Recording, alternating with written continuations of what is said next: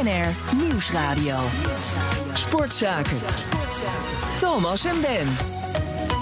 Profs voetballen er niet graag op en al die formale autobanden zorgen voor milieuproblemen.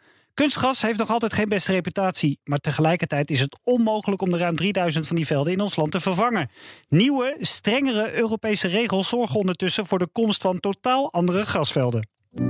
Hoort voetbal op een echt glas of op een kunstglasveld? De discussie over kunstgras moet je wel voeren. Ja, ik zeg het toch, dat verdomde kunstgras. Dat is echt een verschrikking. Kunstgras is een zegen voor het amateurvoetbal. Onderhoud is bijna niet nodig.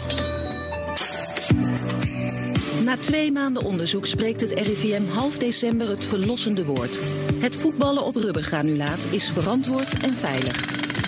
Wij hebben het voordeel dat wij hier spelen, trainen, elke dag zijn. Kunstgras, dat is een bak beton met een beetje plastic erop. In onze emotionele voetbalwereld nemen wij al jaren rationele beslissingen. Het is gewoon verschrikkelijk voetballen op zo'n veld. Een grandioze mat, dat heb ik al gezien. Nou nog scoren. Ja, nou nog scoren. Ja, Ben, allemaal verhalen. Jij schaatste natuurlijk, een tijdje geleden. Toen kwamen al die binnenbanen opzetten. Hè? Was daar toen ook heel veel weerstand tegen? Nee, was iedereen enthousiast. Dat kwam omdat het echt sneller was en beter was. Wat interessanter is, er waren unintended consequences. En dat er gebeurde uiteindelijk, is schaatsen daardoor sterieler geworden. Dus de schaatsport is veranderd daardoor. Dus het is interessant, je kan zeggen, ja, ik hoorde net, in die 48 seconden tegen, voor.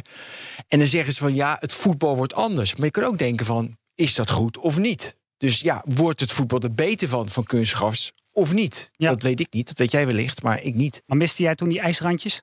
Ja, natuurlijk, man. Ja, nee, maar dat was dus de unintended consequence. Precies. IJsrandjes, nostalgie. Dat mis je. Een knollenveld bij het voetbal. Uitglijden over vogelpoep. Dus je kan zeggen van, ja, het moet sterieler worden, maar daar moet je ook voor oppassen. Maar ik weet dus niet of het voetbal, dat ik te weinig verstand van voetbal, of het beter, of de sport mooier wordt. Schaatsen is er niet alleen maar mooier op geworden door binnenbanen. We gaan het nu hebben over kunstgras. Welke nieuwe regelgeving komt er vanuit Europa? Wat betekent dat voor fabrikanten? En hoe wordt ervoor gezorgd dat oude tapijten eindelijk fatsoenlijk worden gerecycled? Daar gaan we over praten met Michael Vogel, directeur van Ten Kate Gras. Gras. Nou, op jullie website staat het met dubbel S, hè? Klopt, we zijn internationaal bedrijf. Maar we houden het op gras, kunstgras. Hoe vaak moet u zich verdedigen tegenover voetballers of voetballiefhebbers als u vertelt dat u alles weet over kunstgras? Nou, het begint vaak met verdedigen en het eindigt vaak met begrip van, het is toch veel breder dan we dachten. Dus er zijn veel meer aspecten die hierbij komen kijken dan voetbal in de Eredivisie of waarom Nederland zich niet meer kwalificeert voor een EK of WK. Kijken mensen naar de beschikbaarheid, gemeentelijke voetbalvelden, sportclubs, kinderen die graag willen bewegen, ruimtegebrek. Dus uiteindelijk, als je het verhaal breder vertelt, dan is er toch wel heel veel begrip, zoals ik ook net Johan Derksen hoorde zeggen, van voor het amateurvoetbal is het een zegen. Ja, laten we beginnen met Europa, hè? Want dat is een van de redenen dat we u hebben uitgenodigd. In Europa wordt al een tijdje gesproken over het eventueel verbieden van die rubberkorrels op kunstgras. Vind ik die binnenkort niet meer thuis als mijn dochter terugkomt van voetballen? Ja, de kans dat dat gebeurt is vrij groot. En we hebben het over rubberkorrels, maar we hebben het feitelijk over allerlei soorten plastic infills. En dat is dan denk ik ook wel deels waar de slechte naam van kunstgras vandaan komt. We hebben het vaak over rubberkorrels. Hè. Rubbergranulaat. Rubbergranulaat. De Europese Unie heeft de European Chemical Agency gevraagd aanbevelingen doen voor het terugdringen van microplastics. Nou, microplastics is een heel groot onderwerp. Ik denk dat we allemaal ongeveer bewust zijn van plastic op dit moment. Ik ga zelf ook tegenwoordig met een linnen tasje naar de supermarkt. Want ik neem niet nog een plastic tasje. Maar ze hebben de ECHA, zoals dat heet, gevraagd aanbevelingen te doen over infills. Ik moet zeggen microplastics, waarbij infills onderdeel van zijn. Aanbevelingen gaan ze doen of hebben ze al gedaan? Ze zijn bezig om die aanbevelingen te finaliseren. En daarna gaan ze naar de commissie. En daarna komt er nog een politiek proces in Brussel. Dus ze zijn bijna zover dat die aanbevelingen klaar zijn. En die hebben ze eigenlijk van twee kanten bekeken. Vanuit wat zij noemen de Risk Assessment Commission. En die kijkt naar wat is het risico van infills die migreren naar de omgeving, naar de bodem, naar het water.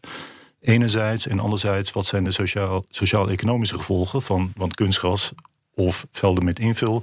Daar kun je op sporten, dat heeft ook een waarde. Dus er zitten kosten en een baat aan. Nou, de Risk Assessment Commission heeft gezegd... over 6 jaar, of na een overgangsperiode van 6 jaar... moeten plastic invuls verboden worden. Of zeg maar intentionally added microplastics. Dus het is allemaal een heel technisch verhaal. Na het politiek proces van zeg een jaar... gaat een periode in van 6 jaar, een soort overgangsperiode. En na die 6 jaar is het niet meer toegestaan om invuls te verkopen. Dus je kunt het ook niet meer kopen. Dus ze mogen nog wel liggen en dan kunnen ze nog gebruikt worden. U bent er natuurlijk als Ten Kate Gas redelijk sterk van afhankelijk, zou ik willen zeggen. Betekent u dat u dat in Brussel probeert te voorkomen? Nee. Is er een sterke lobby gaande? Er is een lobby gaande, daar doen wij niet aan mee. Wij ondersteunen dit eigenlijk. En waarom? Dit gaat ontegenzeggelijk een effect hebben op ons bedrijf. Alleen wij vinden dat wij met innovatie en met alternatieven... zeker na een periode van 6 jaar... met alternatieven kunnen komen die minimaal zo goed zullen zijn... als de rubberinvuls of de hoogwaardige plastics die ook gebruikt worden... TPE of EPDM. Dus wij vinden dat je na 6 jaar met alternatieven kunt komen... die even goed zullen zijn, zowel functioneel... maar uiteindelijk ook veel beter voor het milieu. En heeft u ze nu al uit de verkoop gehaald? Omdat het toch verdwijnt? Of is het nog een te grote omzet waardoor dat niet kan? Het is een grote omzet. Maar er worden ook nog heel veel... vooral de sportwereld is een aanbestedingswereld. Dus die sportvelden die worden gespecificeerd door adviseurs. Die doen dat in opdracht van gemeenten of sportclubs. En daarin staan vaak... invuls gespecificeerd. Dat is toch apart? Dat zij ook niet vooruitlopen? Dus de mensen van de aanbesteding? Nou, je ziet dat wel teruglopen. Hè? Dus denk ik tot een aantal jaar geleden was rubber gewoon gemeengoed. Ja. In de meeste Europese landen was het zeg maar de go-to invul. Daarna is rubber langzaam vervangen door hoogwaardige plastics. Ik noemde net TPE of EPDM. Je ziet de entree van natuurlijke invuls, rubber, kokos. Dus je ziet dat er een hele snelle ontwikkeling is. En je ziet eigenlijk nu al dat opdrachtgevers nu al aan het voorsorteren zijn op niet alleen de wetgeving wat komen gaat, maar ook vanuit een eigen zeg maar, intentie of wil om hierin... En dit ondersteunen wij, hè? Want ook bij Ten Kate zijn wij natuurlijk gewoon burgers en vaders en ook bewust van het milieu. Dus wij vinden eigenlijk dat wij hier een voortrekkersrol rol in moeten spelen. En dat proberen we ook te spelen. Dus die transitie die ondersteunen wij, waaronder ook een mogelijke ban op plastic invuls. En dus kijken jullie naar voren, naar de ontwikkeling van nieuwe kunstgrasvelden. Dat doen jullie onder andere met PSV. We waren vanochtend samen op de Hertgang. Daar liggen sinds deze zomer 3 testveldjes op het zogenaamde Field Lab. Elk veld is dus ook weer anders. En met de expertise en ervaring van spelers van PSV wordt naar verbetering van die nieuwe matten gezocht. Ik sprak daar met Colin Jong, directeur R&D van Ten Kate. En ik nam vanochtend dus een kijkje. Here we're looking to the future. We've developed 3 new products that we've installed, each of them with a different agenda to try and find out how they're going to perform with either new infills or new fibers looking to the future. What is the future?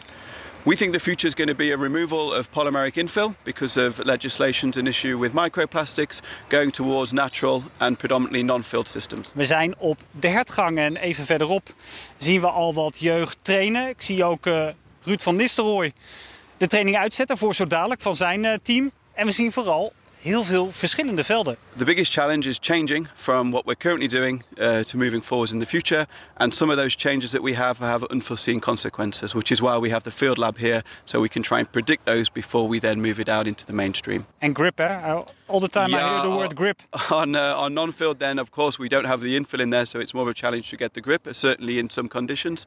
So we're looking at new fibers, new combinations of fibers to improve that grip all the time. We know we're going in the right direction and hopefully the next few iterations will show that that's going to be the case.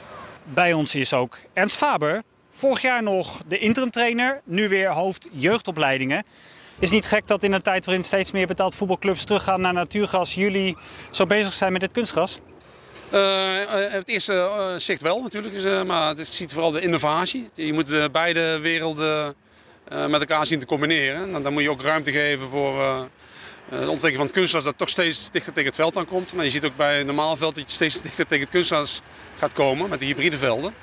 En daarom willen wij samen met Ten Kate vooruitstrevend zijn en denken vooral in innovatie en ontwikkeling. En er liggen er hier 3 kleine veldjes, van klein naar iets groter. Ja, Hoe speelt het? Alle 3 heel goed. Alle 3 wel heel anders. Een aantal weken heb ik zelf een keer mee mogen doen. Op welk veld?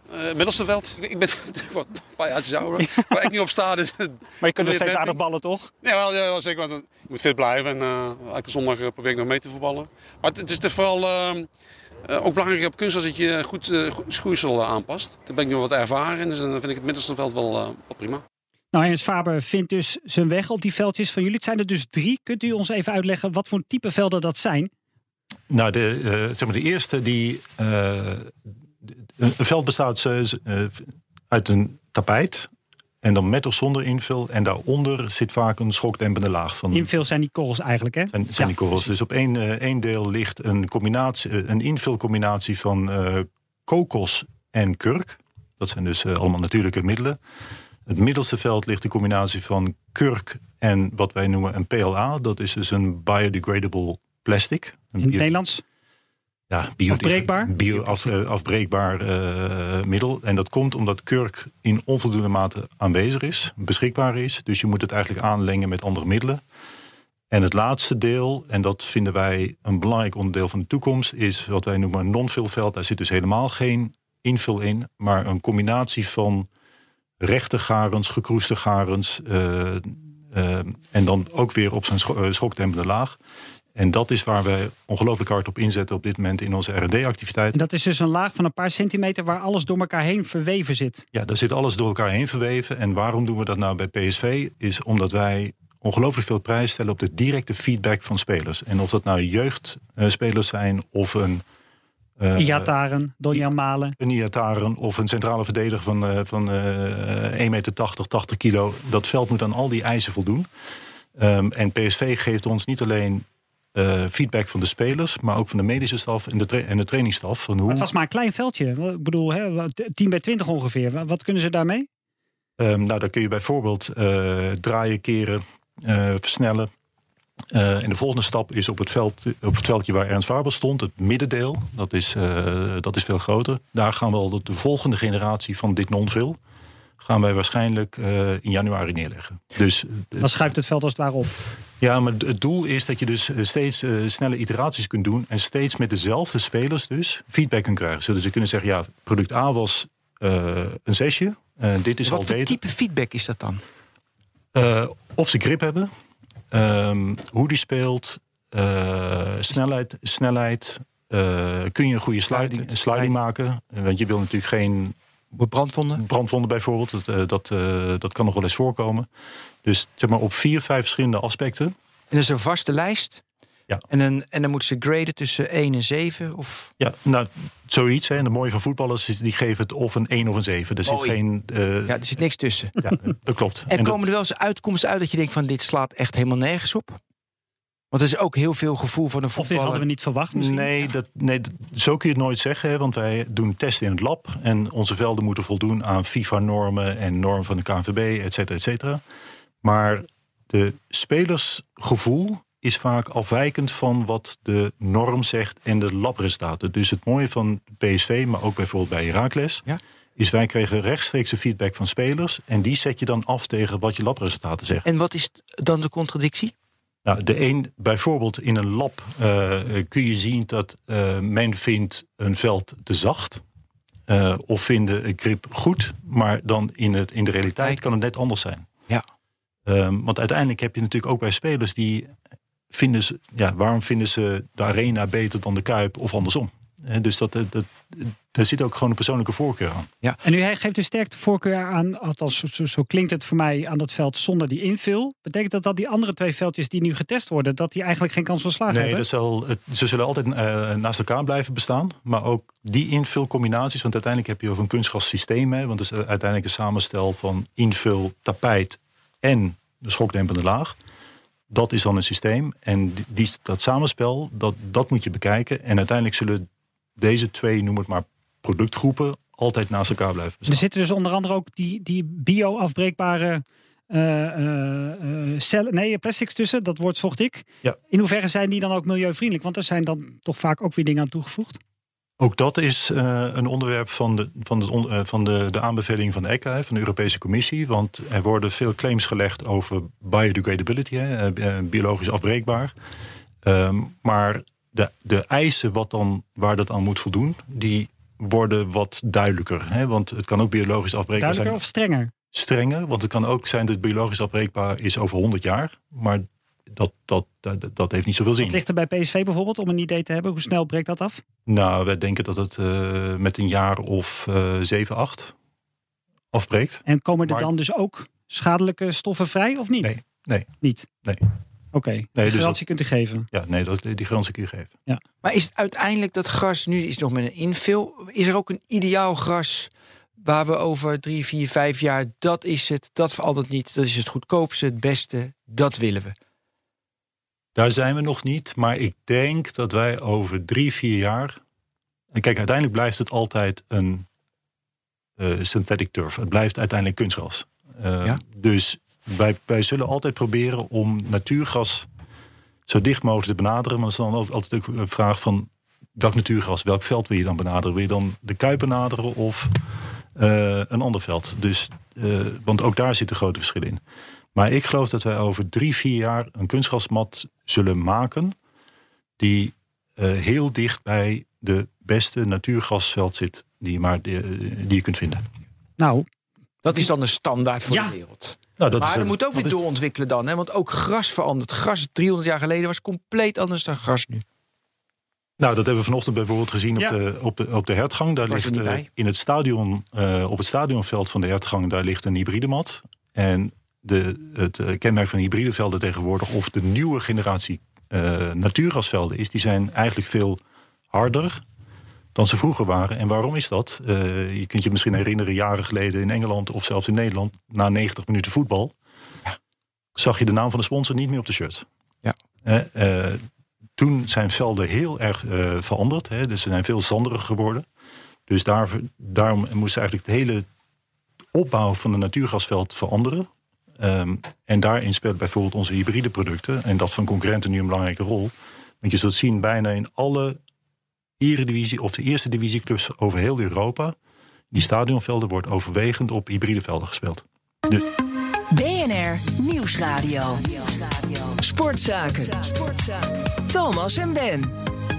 We praten met Michael Vogel van Ten Kate Gras over kunstgras. U moet al de nodige jaren dus wat weerstand weerleggen over dat kunstgras. Wat vindt u eigenlijk van al dat rubber dat ook nog eens een keer overal buiten het veld belandt? Hè? In slootjes, in kleren, we hadden het er al even kort over. Dat is nou precies de reden waarom de Europese Commissie natuurlijk hier actie op onderneemt.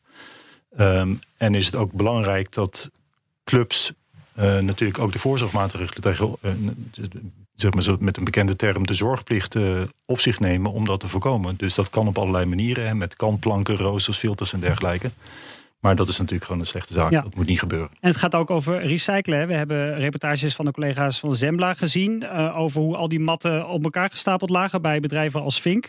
Dat zag er niet goed uit. Was ook niet goed voor uw naam natuurlijk. We hebben gebeld met Recyclingnetwerk, die zich daar dus al vaker kritisch over hebben uitgelaten. Met Robert van Duin.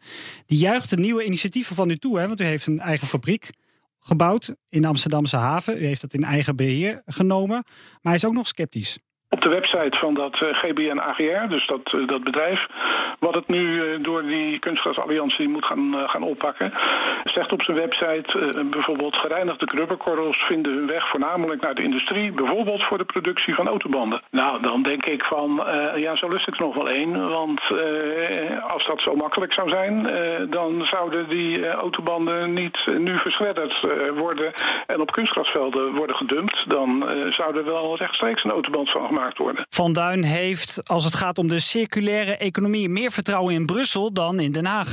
Nou ja, het is in ieder geval wel zo dat ik denk van, het heeft uiteindelijk toch wel wat effect gehad. Dat we daar de gordijnen opengetrokken hebben en hebben laten zien dat er inderdaad ernstige emissies naar de bodem en naar het water plaatsvindt. In tegenstelling tot de traagheid in Nederland wordt er in Europa dus stevig naar gekeken en komen er dus echt wettelijke bepalingen aan. Ik denk dat er gewoon een jaar of 20 terug zeer goed gelobbyd is door de autobandenbranche bij een ministerie wat uiterst zwak geopereerd heeft. Ja, zo waren ze er makkelijk vanaf, van die banden. Ja, het was op deze manier, op een hele bijzondere manier win-win. Hè? Je hoeft geen geld te betalen om recyclingmethoden te ontwikkelen. En je kan je autobandenafval nog tegen betaling afzetten bij de gemeentes. Meneer Vogel, was die autobandenlobby zo sterk? Voor mijn tijd. Ik weet het niet. Ik weet alleen dat het gebruik van rubber, dat vroeger heette dat de derde generatie rubber kunstgrasvelden.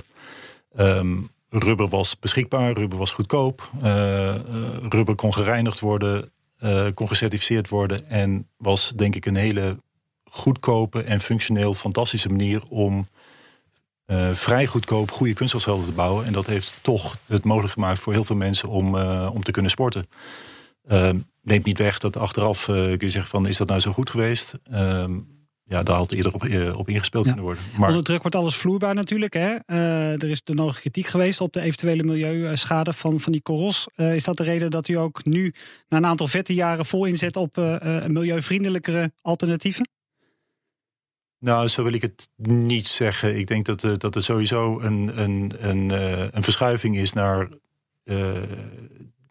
de minder milieubelastende middelen of onderdelen van de kunstgrasveld.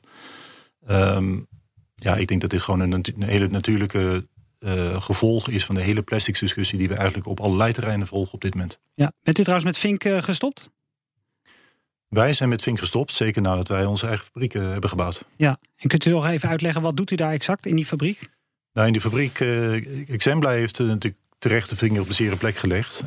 En dat heeft ons en 2 concurrenten zover gekregen dat wij samen gingen werken. Dat is een bedrijf genaamd SLG uit België en Oranjewoud uit Nederland. Dat is edelgras.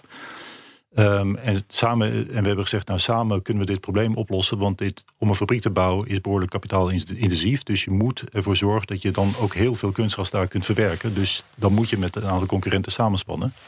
Nou, samen met GBN, die al heel lang in de recycling zit, onder andere van bouwmaterialen, hebben we elkaar gevonden en eigenlijk in vrij korte tijd deze fabriek kunnen realiseren. Ja. Ook met hulp van Amsterdam en het Amsterdamse havenbedrijf, want die waren eigenlijk behoorlijk voortvarend. En wat ik net al wilde vragen, maar dat durf je niet in een reguliere uitzending. Nee? Nee, dat doe je wel in een podcast. Waarom maak je niet een statement en je zegt, natuurlijk, je zei het net financieel, ik dacht ik ga er niet op door, maar je kan ook de statement maken, ik kap met de invuls die niet zo milieuvriendelijk zijn. Ik maak een statement, ik kap ermee. Waarom kan dat niet? Ja, uiteindelijk zijn wij een bedrijf en wij... Hoeveel procent van de omzet is het dan? Ja, substantieel 50%. Ah, nee, ja, maar dan kan het niet. Nee, dat snap ik direct. Nee, maar je kunt wel velden aanleggen op dit moment, als je nog steeds plastic invuls wil gebruiken, om alle voorzorgsmaatregelen wel allemaal toe te passen. En die zijn in het verleden lang niet altijd toegepast. En dat is afschermen langs de kant, dat het niet in de slopen landt, dat soort dingen. Ja. Hoeveel houdt dat tegen eigenlijk? Ik bedoel, hoeveel kun je daarmee voorkomen? Dat zal meer dan 90% tegenhouden, misschien wel 95%. Hoeveel duurder is het dan als je het met biologische invuls vult? Je moet je voorstellen, een biologische invul is minimaal factor 10 duurder. Dat wil ik weten, ja. Dan rubberkorrels. En wanneer is die prijs gelijk? Want die prijs gaat zakken, want je gaat meer maken. Die prijs zal niet zakken van biologische invuls. Want neem kurk. Kurk, daar is een tekort aan kurk in de wereld. Groeit op Sardinië, Portugal, Spanje, denk ik. Kurk wordt ook voor de bekende andere toepassingen gebruikt. En niet alleen voor wijnfles, maar ook allerlei hoogwaardige toepassingen. Dus om kurk te gebruiken in kunstgrasvelden, dat wordt nooit goed. Te duur. Dan moet je het dus hebben van bioplastics. En dat is dus ook nog te duur. Want dat is afbreekbaar. Ja, tenzij je ertoe gedwongen wordt, omdat Europa dat rubberinvul gaat verbieden. Ja, bioplastics kun je gebruiken, mits ze ook aantoonbaar biodegraden, biologisch afbreken binnen een bepaalde termijn. Die termijn moet nog gesteld worden. Maar het lastige is, eerst willen wij gedurende de leeftijd van een veld 8, 10, 12 jaar dat ze niet afbreken. Want je hebt ze nodig als invul. Ja, natuurlijk. En daarna, als het veld dan afgevoerd wordt, of het verspreidt zich langs het veld of in een sloot, Dan moet hij heel snel afbreken. Dat is interessant. Zou het zo kunnen zijn, technisch, dat iets dus 10 jaar bestaat en dan ineens paf afbreekt? Nou, dan heb je wat. Dan heb je wat uitgevonden. Hè? Dat is echt gewoon de tijdspanne. 2. Doe je in de. Nee, dat heb je nog niet uitgevonden dus. Nee, maar dat... de RD-lab, maar die rubbervelden die moeten bijgevuld worden natuurlijk, hè, om de zoveel tijd. Ook omdat je het gewoon verliest, hè, het spat van het veld af. Ja. Is dat met die de meer verantwoorde invils hetzelfde? Moet ook bijgevuld. Stuiteren die net zo makkelijk weg? Nee, maar uiteindelijk raak je ook kwijt aan door weersomstandigheden. Het plakt ergens aan, zit in sokken, schoenen, dergelijke. Je krijgt een keer een stortbui. Een kurk is lichter dan water. Verspreidt zich langs het veld. Dus dat blijf je houden. Ja. Even voor mij, jullie werken hoe denk ik met de total cost of ownership van zo'n veld? Zeg maar 10 jaar. Ik heb echt geen verstand van. Nu ga ik er niet vragen. Kom maar. Je hebt een grasveld, gewoon een gras, ik met mijn maaimachine. Of je hebt kunstgras, gewoon een simpele, gewoon met die hele slechte asfalt fills. Wat is het in 10 jaar goedkoper? Ik heb geen idee. Dat weet. Nee. Dus een gemeente bij een tender hebben ze dat niet met total cost of ownership. Die gemeentes hebben toch niet voor niks voor jullie velden gekozen? Nee, maar dat is niet een vergelijking tussen kosten. Het is vaak een vergelijking op basis van speeluren. Want een normaal natuurgrasveld kun je 250 tot misschien 350 uur per jaar gebruiken. Kunstgras natuurlijk onbeperkt. Laten we zeggen 300 gedeeld door 50 is dus 6 uur per week ongeveer. Heel grof, iets minder. Ja, je ziet dus, we hebben allemaal gevoetbald. Waarop hebben wij gevoetbald in februari? Dat waren niet de mooiste velden. IJsbanen of modder. Ja, en de keeper stond in een kuil. Ja, dus, en was nat. Ja. We chargeren even, maar... en puur vanuit ruimtegebrek. In grote steden heb je niet meer de ruimte om 10, 12, 15 velden aan te leggen, zodat iedereen rustig op een mooi veld kan spelen. Dus een veld moet eenmaal heel intensief gebruikt kunnen worden. Ja, dus ze kijken meer in uren dat je het bespeelt. Beschikbaarheid dan. Meer praktisch dan alleen de centen. Ja, maar dat kan je natuurlijk wel uitrekenen uiteindelijk. Zeker. Ik dacht dat jullie dat meenemen, zoveel uur is zo. Nee, maar je weet wel dat als bijvoorbeeld een profclub, neem maar een kleine club in de Eredivisie met een budget van 10, 12 miljoen. Sparta. Want die hebben kunstgras liggen. Die hebben nu nog kunstgras liggen. Als die op natuurgras willen spelen, dan kun je dat stadion maar beperkt gebruiken. Maar dan heb je dus ook een trainingscentrum nodig van hoeveel velden? 2, 3. Ja. Natuurgras, daar heb je ruimte voor nodig. Die moet onderhouden worden. Dus dat kost een hoop. En dat gaat natuurlijk ten laste van het budget voor spelers, scouting, jeugdopleiding, et cetera. Wat ik tijdens de uitzending ook al een beetje probeerde te vragen is, in hoeverre hebben jullie de afgelopen 10, 15 jaar niet te veel geteerd op dit succes? Want al die veldjes werden de afgelopen jaren aangelegd. Hè. Dat begon grofweg een jaar of 15 geleden, gok ik. De eerste bestonden natuurlijk al langer. Maar ik zei toen al, heeft hele vette jaren natuurlijk gekend.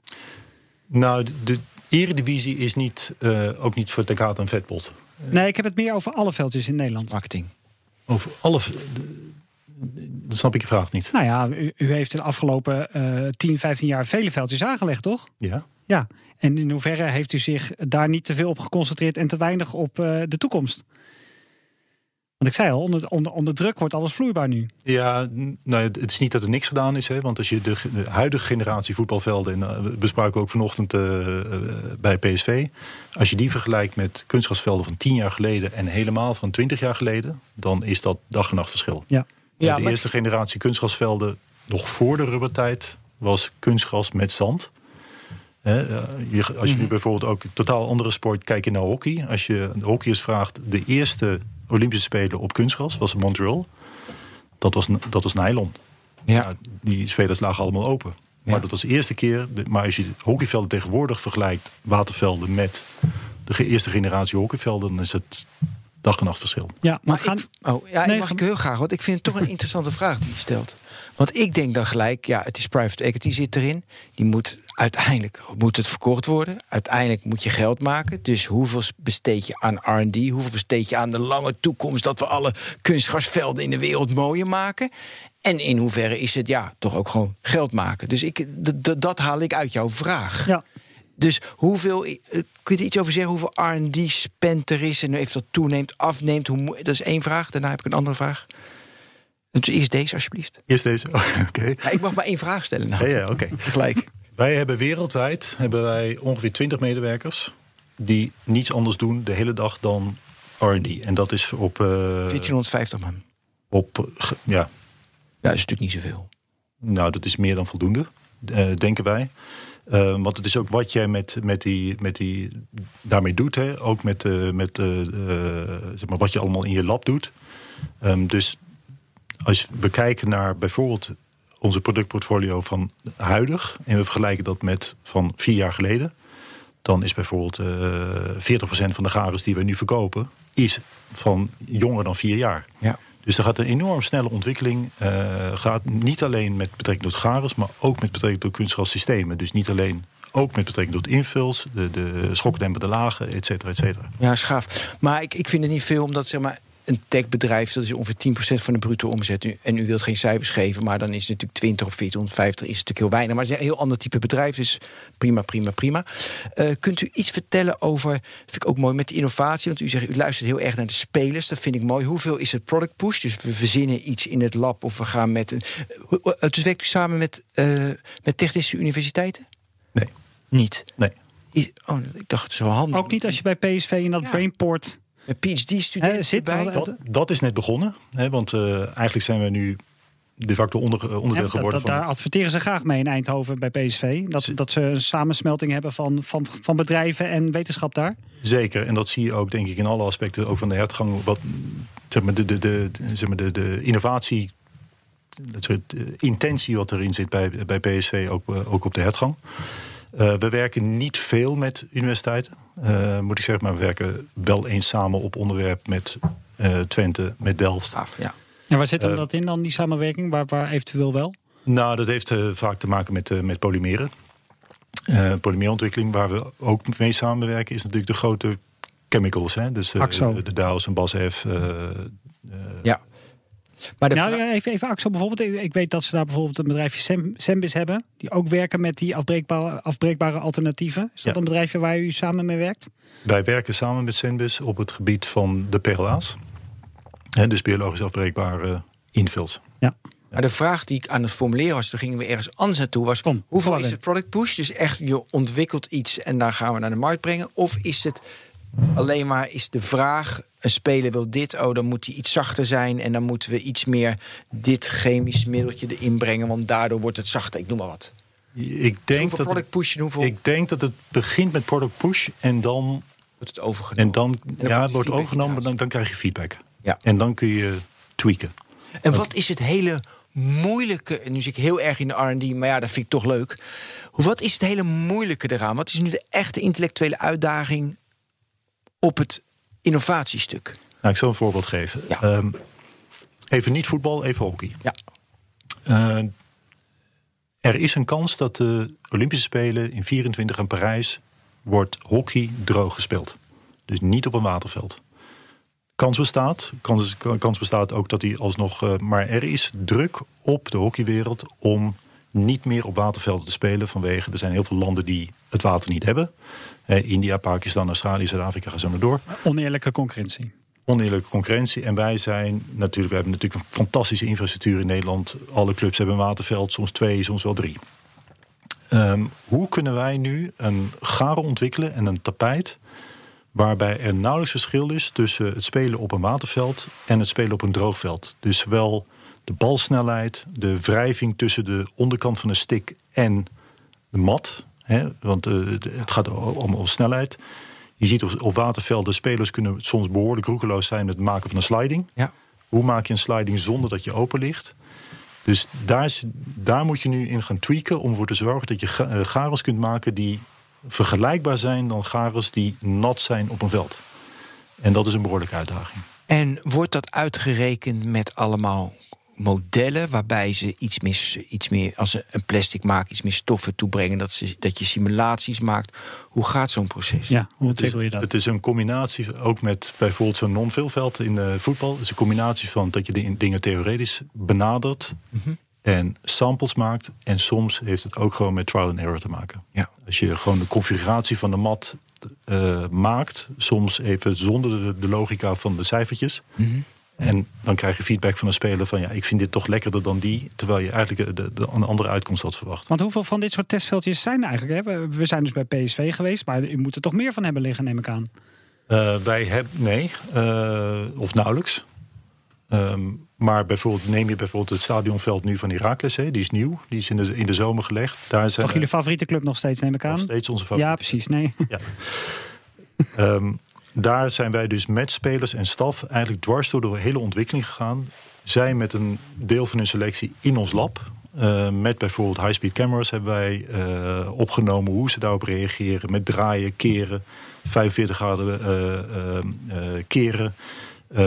Wat vindt de keeper met het duiken op het gras en het sliden. Dus zo zijn we door het hele proces gegaan. Hebben we een teststrook gelegd in het stadion. Dus een deel van het bestaande veld eruit gesneden. Teststrook erin gelegd. Eigenlijk weer dezelfde testen gedaan. Maar ook op gespeeld is tijdens wedstrijden? Nee, dat niet. Maar trainen. Hè? Dus, want zij trainen altijd in het stadion. Want ze doen alles in het stadion. Tot het uiteindelijk een nieuw veld is gekomen. En in, denk ik, augustus in gebruik is genomen. En wat was daar dan weer anders in ten opzichte van wat er lag? Dat is een veld met een iets lagere poolhoogte van de lange garens. En onder in het veld zit voor een deel gekroeste garens. Die zaten er voorheen niet in. En die hebben eigenlijk twee doelen. Eén is, je hebt meer grip. En 2, we spelen met veel minder invul. Dus de poolhoogte is lager, dus er is minder invul in het veld. En de invul zit eigenlijk vast in het veld. Ja. Dus wat je voorheen soms in de Eredivisie zag... iemand maakt een sliding en je zag een wolk. Kijk, ik wil dat net zeggen. Ik ga er toch eens op letten binnenkort bij wedstrijden. Of ik nog van die splashes zie als het ware, hè? Van dat opvliegende rubber. Ga maar bij Heracles kijken. Dat zie je dan niet. En dan ben ik inmiddels zo'n vakidioot dat ik ben bijna niet meer de wedstrijd aan het kijken... maar ik ben alleen maar aan het kijken hoe de bal aan het stuiten is... en hoeveel invuls dan zichtbaar worden... en hoe spelers sliding maken, hoe de bal reageert op het veld. Dus we beginnen wel een beetje een vakidioot te worden. Wel heel veel variatie, hè? Dat vind ik wel opvallend van dit hele veld. Maar gras, zeg maar, natuurgras heeft ook heel veel variatie... dus ik snap wel dat dat zo is, maar dat is opvallend. Oké, dat R&D en... Weet je, is natuurlijk heel veel. En voetbal, dat zei je net ook, is natuurlijk heel veel echt marketinggeld. Ik bedoel, dat is mooi, want daarmee verkoop je voor de rest. En dan had je 50% van de omzet in Amerika. Ja. En dat zijn ook velden als hockeyvelden, voetbalvelden. Mensen die gewoon kunstgras willen in hun tuin. Heel veel. Ja? Heel veel. Snap ik ook wel. Toen ik bij Tenkate kwam in september 16... zijn we eigenlijk met het team... hebben twee dingen vooral gedaan. Eén is, Tenkate was van oudsher een garenleverancier. Dus veel minder in het maken van tapijt... laat staan in het installeren van velden. Dus we hebben vrij hard ingezet op wat wij dan noemen going downstream. Hè, dus tapijt maken en ook zelf installeren. Dus eigenlijk hebben we nu in de meeste Europese landen eigen installatiebedrijven. En dat hebben we ook nu in Amerika. Die hebben ook gekocht allemaal, hè? Die hebben we gekocht. Ja. Dus ze maar meer verticaal integreren, dat je dat ook... Juist. En wij hebben vooral in Amerika heel zwaar ingezet op wat wij dan noemen landscaping. Hè, gras voor tuinen. Zeker in het droge zuidwesten van Amerika. Hè, Californië, Nevada, Utah, Arizona, Texas. En daardoor zijn wij nu marktleider in landscapegras in Amerika. Wij zijn natuurlijk van oudsher een sportbedrijf... maar daar zijn we echt trots op dat wij nu de grootste zijn in landscapegras in Amerika. Dus daarmee hebben wij eigenlijk het profiel van het bedrijf totaal veranderd. Dan heb ik een leuke voor je. Ja. Ik heb achter in mijn tuin een grasveld van, moet even goed zeggen, ongeveer, hij is diep 15 meter ongeveer, Thomas. Je bent er geweest. Ja. Breed, ik denk 1,8 meter. Dus er is 120 vierkante meter gras. Ik heb een offerte bij Lam aangevraagd en die vroeg voor nieuw gras, want mijn gras was hobbelig, ik wilde nieuw. Was gewoon natuurgras, hè? Kreeg een offerte van €4300. €4300, hè? Komen ze uitleggen. Ja, ik vond het echt belachelijk. 120 vierkante meter, €4300. Dat levert één uitzending BNR Sportzaken niet op. Nee, dat heb ik ook niet gedaan. Als ik nou jouw landschapsgras, 120 vierkante meter, wat betaal ik? Ja, ik ben weer benieuwd. Dat hangt van het type af. Nee, doe nou gewoon dat het een beetje groen is en dat ik er lekker op kan liggen. Nou, ik denk dat jij voor €4300 heel mooi gras krijgt. En waarom zeg ik dat? Ik denk dat in landscape gras... Hoeveel is het per vierkante meter? Dat is eigenlijk de vraag. Ja, en wat dan vaak het geval is in Nederland, het gaat uiteindelijk om relatief weinig vierkante meters. Dus maakt een extra €10 per vierkante meter voor heel mooi gras nou zoveel uit. En ik denk dat de Nederlandse consument zich beter kan laten informeren over wat hij nou precies moet kopen. Want als ik soms iets niet weet wat ik wil, dan kies ik het midden. Nee, maar kijk, ik heb €36 per vierkante meter voor natuurgas. Wat zou ik betalen voor jouw landscape? Nou, ongeveer hetzelfde, denk ik. Oh, hetzelfde. Belachelijk veel. En dat is dan de top of de normale prijs? Nee, dan heb je heel mooi gras. Heb je heel mooi gras. Man. Wat heeft u zelf in de achtertuin liggen? Ja, precies. Nou moeten we het toch vragen. Dat is een goede vraag, Thomas. Ik heb nu nog natuurgras en mijn tuin is kleiner dan die van jou, Ben. Okay. Nu nog. Je gaat om. Zie je het in Nederland al veel, dat mensen... Ja, mijn buurman heeft het trouwens. Nou, over buurman. Heel veel. Ik woon in Oesgeest. En ik ga wel eens een rondje hardlopen. Dan loop ik langs zo'n rij met 30, 40 ongeveer dezelfde woningen.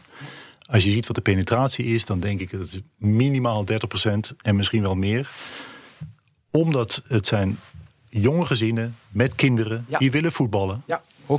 1 keer voetballen in de winter en je gras is naar de galamiezen. Er staat een trampoline of iets anders. Ja, het is gewoon heel erg makkelijk. Ten slotte, meneer Vogel van TK de Gas. Helemaal aan het begin heb ik een bandje laten horen. U weet het ook, vanuit het profvoetbal is er heel veel weerstand. We hebben ook afgelopen tijd gezien dat steeds meer clubs teruggaan naar natuurgas. Ja. Er zijn er nog 3 in de eredivisie. Emmen, Sparta en Heracles. Ja. Hoe gaat u die weerstand overwinnen? Dat hoeft helemaal niet. Nee? Nee. Wat zijn onze belangrijkste markten? Is gemeenten, sportclubs, breedte sport. Eredivisie is niet belangrijk voor u? Eredivisie is belangrijk, want daar kun je echt... dat is de gold standard als je iets wil ontwikkelen. Ik noem nog 1 keer het voorbeeld Heracles. Nee, daar is het ooit begonnen. Dus, Maar daarnaast de trainingscentra van Arsenal, Atletico, PSV, etc. Daar ligt ongelooflijk veel kunstgras. Heb je trouwens, want je weet, ik heb hier geen verstand van... heb je ook, zeg maar, kunstgrasvoetballers zoals je binnen indoor schaatsers hebt... en die kunnen dan bijna niet buiten schaatsen. Je hebt kunstgrasvoetballers, die komen dan op natuurgras. Ik denk dat dat heel erg te maken heeft met de generatie die er nu aankomt natuurlijk. Ja, daarom. Je krijgt een andere generatie natuurlijk. Ja, dat weet je niet beter. Dat denk ik wel. Ik denk dat heel veel 16-jarigen of 17-jarigen... misschien 90%, 95% van hun voetbal op kunstgras hebben gespeeld. Zeker in West-Nederland. Maar de kritiek die er is, in hoeverre vindt u die terecht? We hoorden het, Klaas-Jan Huntelaar was het, van het is plastic op een betonnen ondergrond. Nou, ik kan niet ontkennen dat er ook slechte kunstgrasvelden zijn. En dat er wel eens gesneden is op kosten. En uiteindelijk is er een mat gelegd waar we met z'n allen niet heel trots op zijn. Dus dat denk ik is een terechte opmerking. Maar ik denk dat dat niet heel snel meer gaat gebeuren in de hogere regionen. Of het nou Eredivisie is of Keukenkampioen-divisie. Ik denk niet dat daar... Nee, en we hebben het eigenlijk maar kort aangestipt. Maar hybride, dat is wat je eigenlijk door heel Europa al ziet bij de topclubs. Hè? Arsenal heeft u al een paar keer genoemd. Maar volgens mij ligt het in Duitsland, in Frankrijk, in Spanje, overal. Ja, klopt.